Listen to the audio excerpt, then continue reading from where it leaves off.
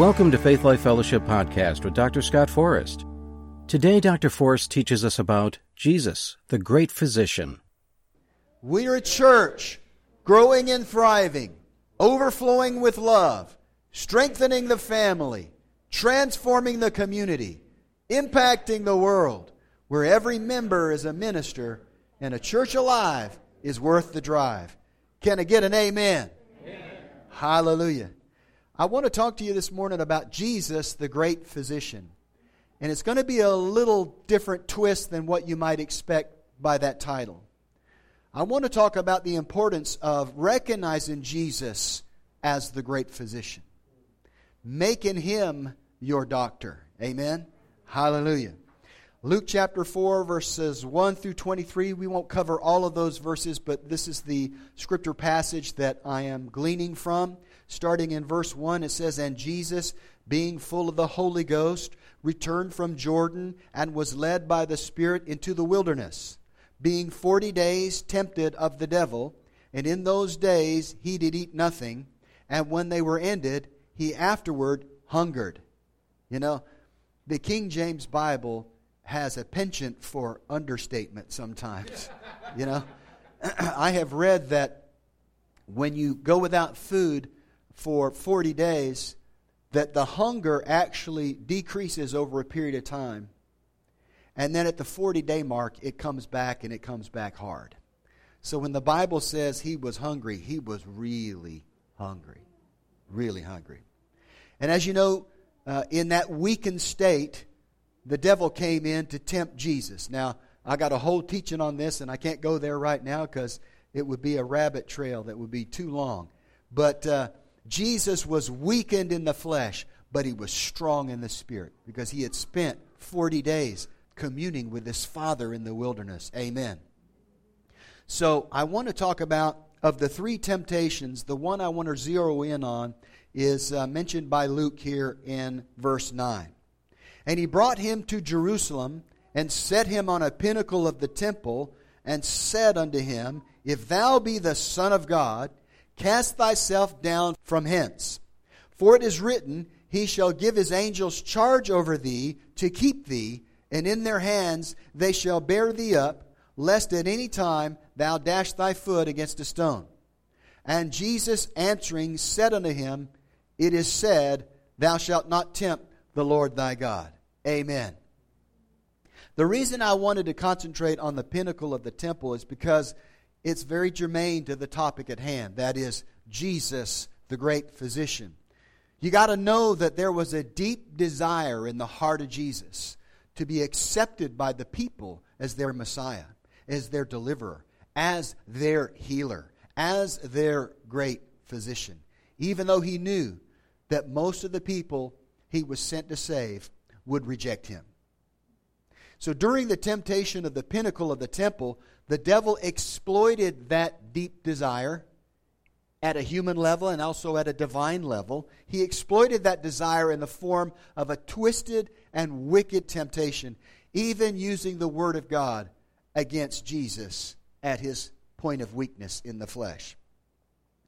The pinnacle of the temple is believed to be either the southwest corner or the southeast corner of Herod's Temple Mount. Depending on which theory you ascribe to, a jump from the pinnacle to the street below would be anywhere from 164 feet to 450 feet. Needless to say, either way, a jump from that high up is going to be fatal for a normal human being. Amen? Amen. To be sure, it would be a way that Jesus could prove to everyone that he was the Son of God indeed.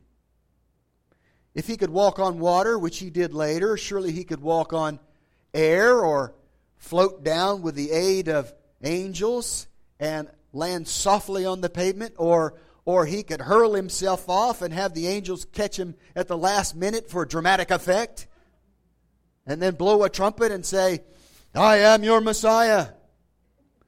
There was even a tradition at the time of Jesus that when Messiah would come, he would come and announce his presence at the pinnacle of the temple. But even though he was tempted, you know, it's not a temptation if it's not tempting. You know what I'm saying? Even though he was tempted, he knew better than to dishonor his Father by such a vain display of power. He knew better. It was not the Holy Spirit's way, and it was a blatant violation of Scripture. So let's pick it up at verse 13. And when the devil had ended all the temptation, he departed from him for a season. You know, sometimes when you're getting beat up by the devil, and you put your foot down and you start declaring who you are in Christ, and I've had enough of this, and quoting the word to him and taking the name of Jesus to him, you know, he'll depart for a season, but only for a season. He'll be back. So just be ready, okay? The time to armor up is in those lulls when he's not bothering you, so that you're well able to weather the next attack. Amen? I didn't plan on saying that, so I won't charge you anything extra for that. And when the devil had ended all the temptation, he departed from him for a season. And Jesus returned in the power of the Spirit into Galilee, and there went out a fame of him through all the region round about. And he taught in their synagogues, being glorified of all. And he came to Nazareth, where he had been brought up. And as his custom was, he went into the synagogue on the Sabbath day and stood up for to read. Now that's important to remember. It was his regular custom to go into the synagogue and read the Scripture. Verse 17. And there was delivered unto him the book of the prophet Isaiah. And when he had opened the book, he found the place where it was written. Now listen, I want to tell you ahead of time. You got to know that this was a scripture that Jesus had probably read many times in that synagogue. But there was something different about him this time. He was filled with the Holy Ghost. He was ready to launch his ministry. So notice the difference. And there was delivered unto him the book of the prophet Isaiah. And when he had opened the book, he found the place where it was written, The Spirit of the Lord is upon me, because he hath anointed me to preach the gospel to the poor. He hath sent me to heal. That's a Selah pause right there. He hath sent me to heal the brokenhearted, to preach deliverance to the captives, and recovering of sight to the blind, to set at liberty them that are bruised, to preach the acceptable year of the Lord. Now that phrase is a Jubilee term. In other words, you know, every 50 years under Jewish custom, they would blow a trumpet and they would announce Jubilee. And everybody that lost property, went into slavery, or whatever, was returned to the state that they were in before that 50-year span. Everything you lost was restored. Jesus was in effect saying, I am your Jubilee. I have everything in me that you need to restore everything back to you that the devil stole from you. Amen. Hallelujah. Glory to God. That just gets me excited. I have to just stay there for a second. I am your Jubilee. I am your Savior. I am your healer. I am your deliverer. I am your soon coming King. Amen. Hallelujah. Glory to God. And he closed the book, and he gave it again to the minister and sat down, and the eyes of all that were in the synagogue were fastened on him. Can you not just picture that? You know, some scholars believe there's a reason that all eyes were on him. Because in the synagogues, there was a chair that was reserved for Messiah, that nobody was allowed to sit in. So Jesus gets up essentially and says, I am your Messiah. I am your Jubilee. And then he goes and he sits in Messiah's chair. No wonder every eye was fastened on him. And he began to say unto them, This day is this scripture fulfilled in your ears. Notice it says, he began to say. That says to me, this was a recurring theme everywhere Jesus went. He said, the Spirit of the Lord is upon me. He has anointed me to heal. Hallelujah. He didn't just say it. He actually healed people. You know, over there in Matthew chapter 4 and also in chapter 9, it says pretty much verbatim the same thing. That Jesus went about all the cities and villages teaching and preaching and healing. And I bet you everywhere he went, he quoted this scripture. And he said, this scripture is fulfilled in your ears. Now who needs a healing touch? Glory to God. Praise the Lord. I need time to find out where I left off. This bears reading again. And he closed the book, and he gave it again to the minister, and sat down. And the eyes of all them that were in the synagogue were fastened on him. And he began to say unto them, This day is this scripture fulfilled in your ears. And all bare him witness, and wondered at the gracious words which proceeded out of his mouth. And they said, Is not this Joseph's son? And he said unto them, You will surely say unto me this proverb, Physician, heal thyself. Whatsoever we have heard done in Capernaum, do also here in thy country. Amen. He had already established a reputation as a healer. And he was going all over Galilee, preaching and teaching and healing. Amen. But when he got to Nazareth, it's like the healing anointing ground to a halt. Now, we know why, because over there in Mark chapter 6, verse 5 and 6, it says, he could there, in his own hometown, he could there do no mighty work because of their unbelief. He healed a few folks of minor ailments. That's about all he could get done. You mean Jesus, Master of the universe, can be limited by our unbelief? Yes, amen. You have to receive him as the great physician to receive healing from him. The word there that's translated physician means one who cures or one who heals. I am the cure, I am your healer, I am your great physician, and if you want to be healed, you need to recognize me and receive me as the great physician. Remember, I said it was a deep desire on the part of Jesus that they accept him as Messiah, as Savior, Deliverer, and Healer, because he knew the key to them being set free was receiving him as Messiah, receiving him as the great physician. Amen. Glory to God. So here, they're saying, Physician, heal thyself. In other words, here in Nazareth, you need to do some image repair. You know, you need to get one of those, what do you call it? You hire somebody, PR guy, to prop you up a little bit. Because so far, you do not fit the bill from what we heard about you in other cities and villages. Now, I don't have time to read it, but Jesus goes on to say, no prophet is accepted in his own hometown. And he went on to say, you do not need to judge me after the flesh, because if you judge me after the flesh, you're going to miss out on receiving from God. Now imagine, they looked at him as the son of Joseph the carpenter. They looked at him after the flesh. They judged him after the flesh and completely overlooked the anointing and the gift that was on him. Now, imagine that. There's familiarity, and then there's familiarity with flaws. They were familiar with Jesus, but they were not familiar with any flaws. The only reason they were having trouble receiving from him is because they were familiar with him. We know him. We watched him grow up. We know his father, his mother, his brothers, his sisters. We watched him as he worked by his father's side and then took over the carpenter business. We watched it all. This is Joseph, the carpenter's son. How could he be anybody special? There's a lesson in that.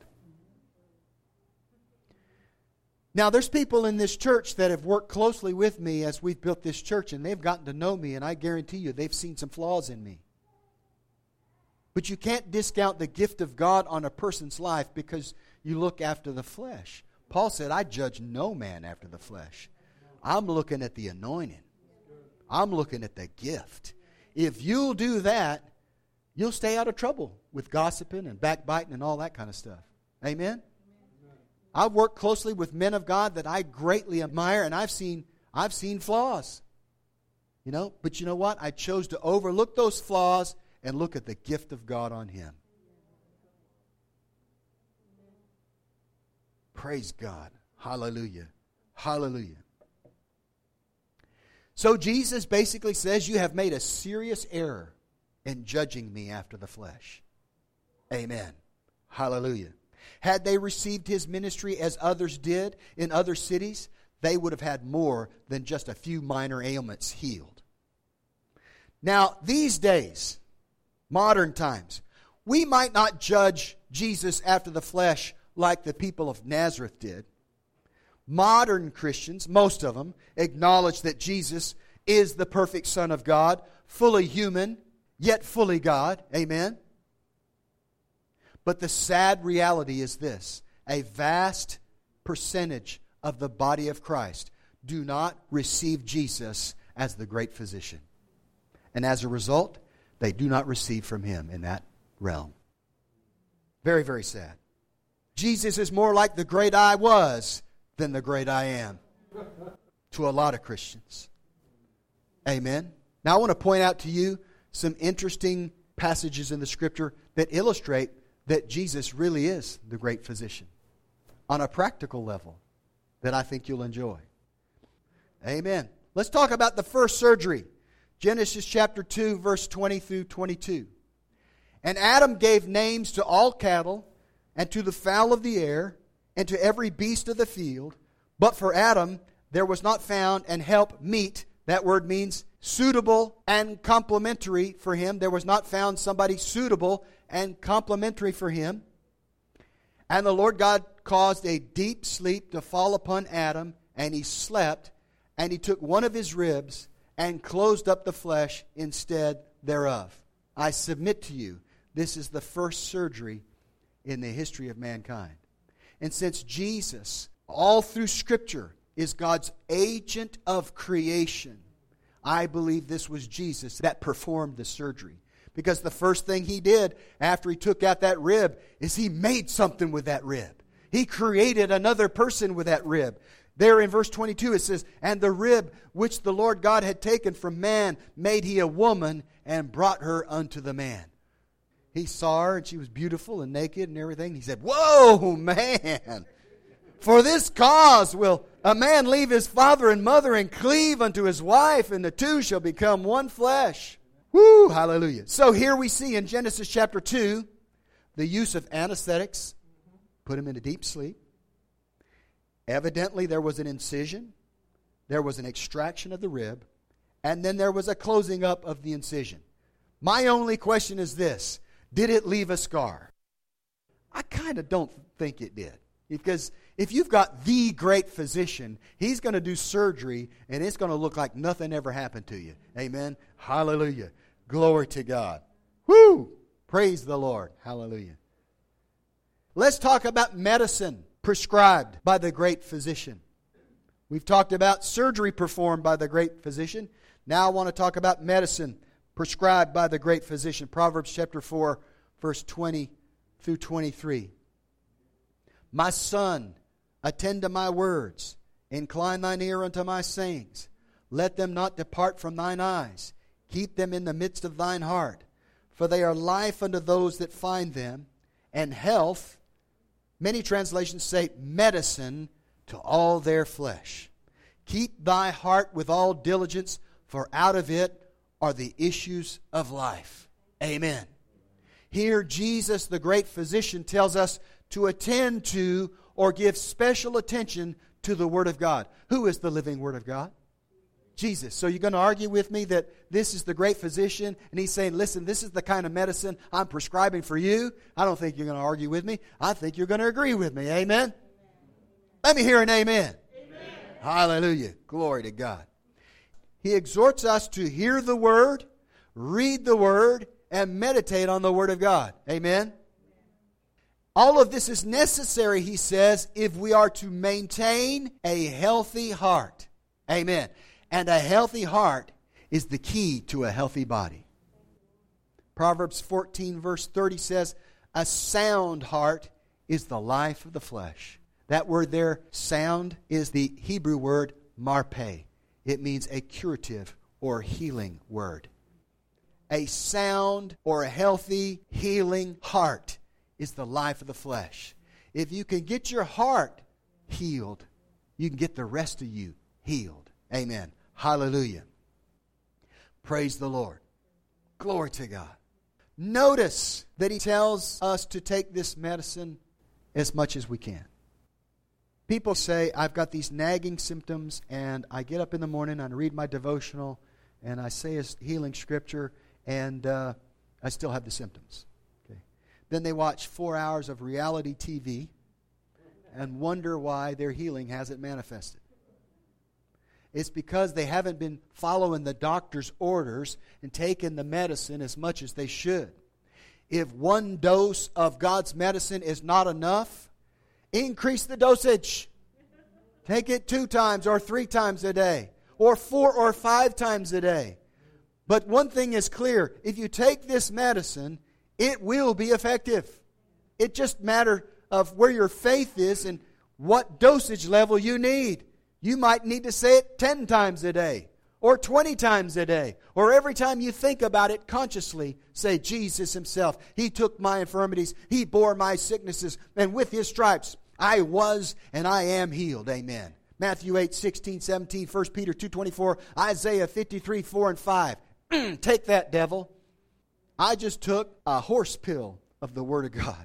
Hallelujah. Glory to God. Praise the Lord. I want to share a testimony about how I was healed by just reading the Word of God. Notice it says, my son, attend to my words, incline thine ears unto my saying. Let them not depart from thine eyes. Keep them in the midst of thine heart. For they are life unto those that find them, and health or medicine to all their flesh. And it's the key to keep in your heart with diligence so that the issues of life flow health out of your inner man. Strength out of your inner man. Okay? But he says, attend to my words. If you're walking through the mall and you're on your way to the car, you've got an appointment, you got somewhere you got to go, and somebody stops you and wants to talk, you're liable to say, if you're polite, hey, I'd love to stay and talk, but I have this meeting. I've got some things that I need to attend to. In other words, I need to give special attention to this thing, so I got to go. This is the sense of this word. Give the word special attention. And then it says, listen to the word. And then it says, read the word. Let them not depart from thine eyes. I think when you meditate on the word, it's not enough just to say the word out loud. Sometimes you need to get a Bible out or a device out, and you need to read the words. See those words. Now remember, this happened about a year and a half ago. I came home, I believe it was right after church. I had a really good meal, and I'm not sure whether I got a hold of some piece of meat or something, or it was a 24-hour virus. I don't know, but a couple hours after church, I went from being totally normal to feverish. I ached all over. I was extremely nauseated, and I was just bent over with pain in my gut. And I felt more and more and more like I needed to throw up. So my way of dealing with it, I can't remember the circumstances, but I was at home by myself. So I went into our half bath downstairs. I took my shirt off and hovered over the commode and prepared to hurl. Because in my mind, if I can just get this out, I think I'll feel a whole lot better. Whatever this is, needs to come out. So I'm sitting there just preparing to hurl. I even put my hands on the commode ring, and is that what you call it, a commode ring? Life preserver. And so all of a sudden, just, sometimes the Lord will just speak to you out of the blue. And the Lord spoke to me in that it wasn't the still small voice, it was the inward audible voice. It wasn't audible, but it was audible because I could hear it on the inside. He said, get your device and read Proverbs 17. It was just like that. I'm like, yes, sir. I went and got my device. I dialed up Proverbs 17, and I started reading it line by line. And I got down to verse 22 where it says, a merry heart doeth good like a medicine, but a broken spirit drieth the bones. I'll never forget it. From my head all the way down to my toes, all of a sudden, all of that mess just drained out of my body. In a matter of a second, I was instantly healed. Just by looking at the Word of God. Amen. Glory to God. Now, I can't promise you that that's going to happen to you every time. I haven't been instantly healed like that every time.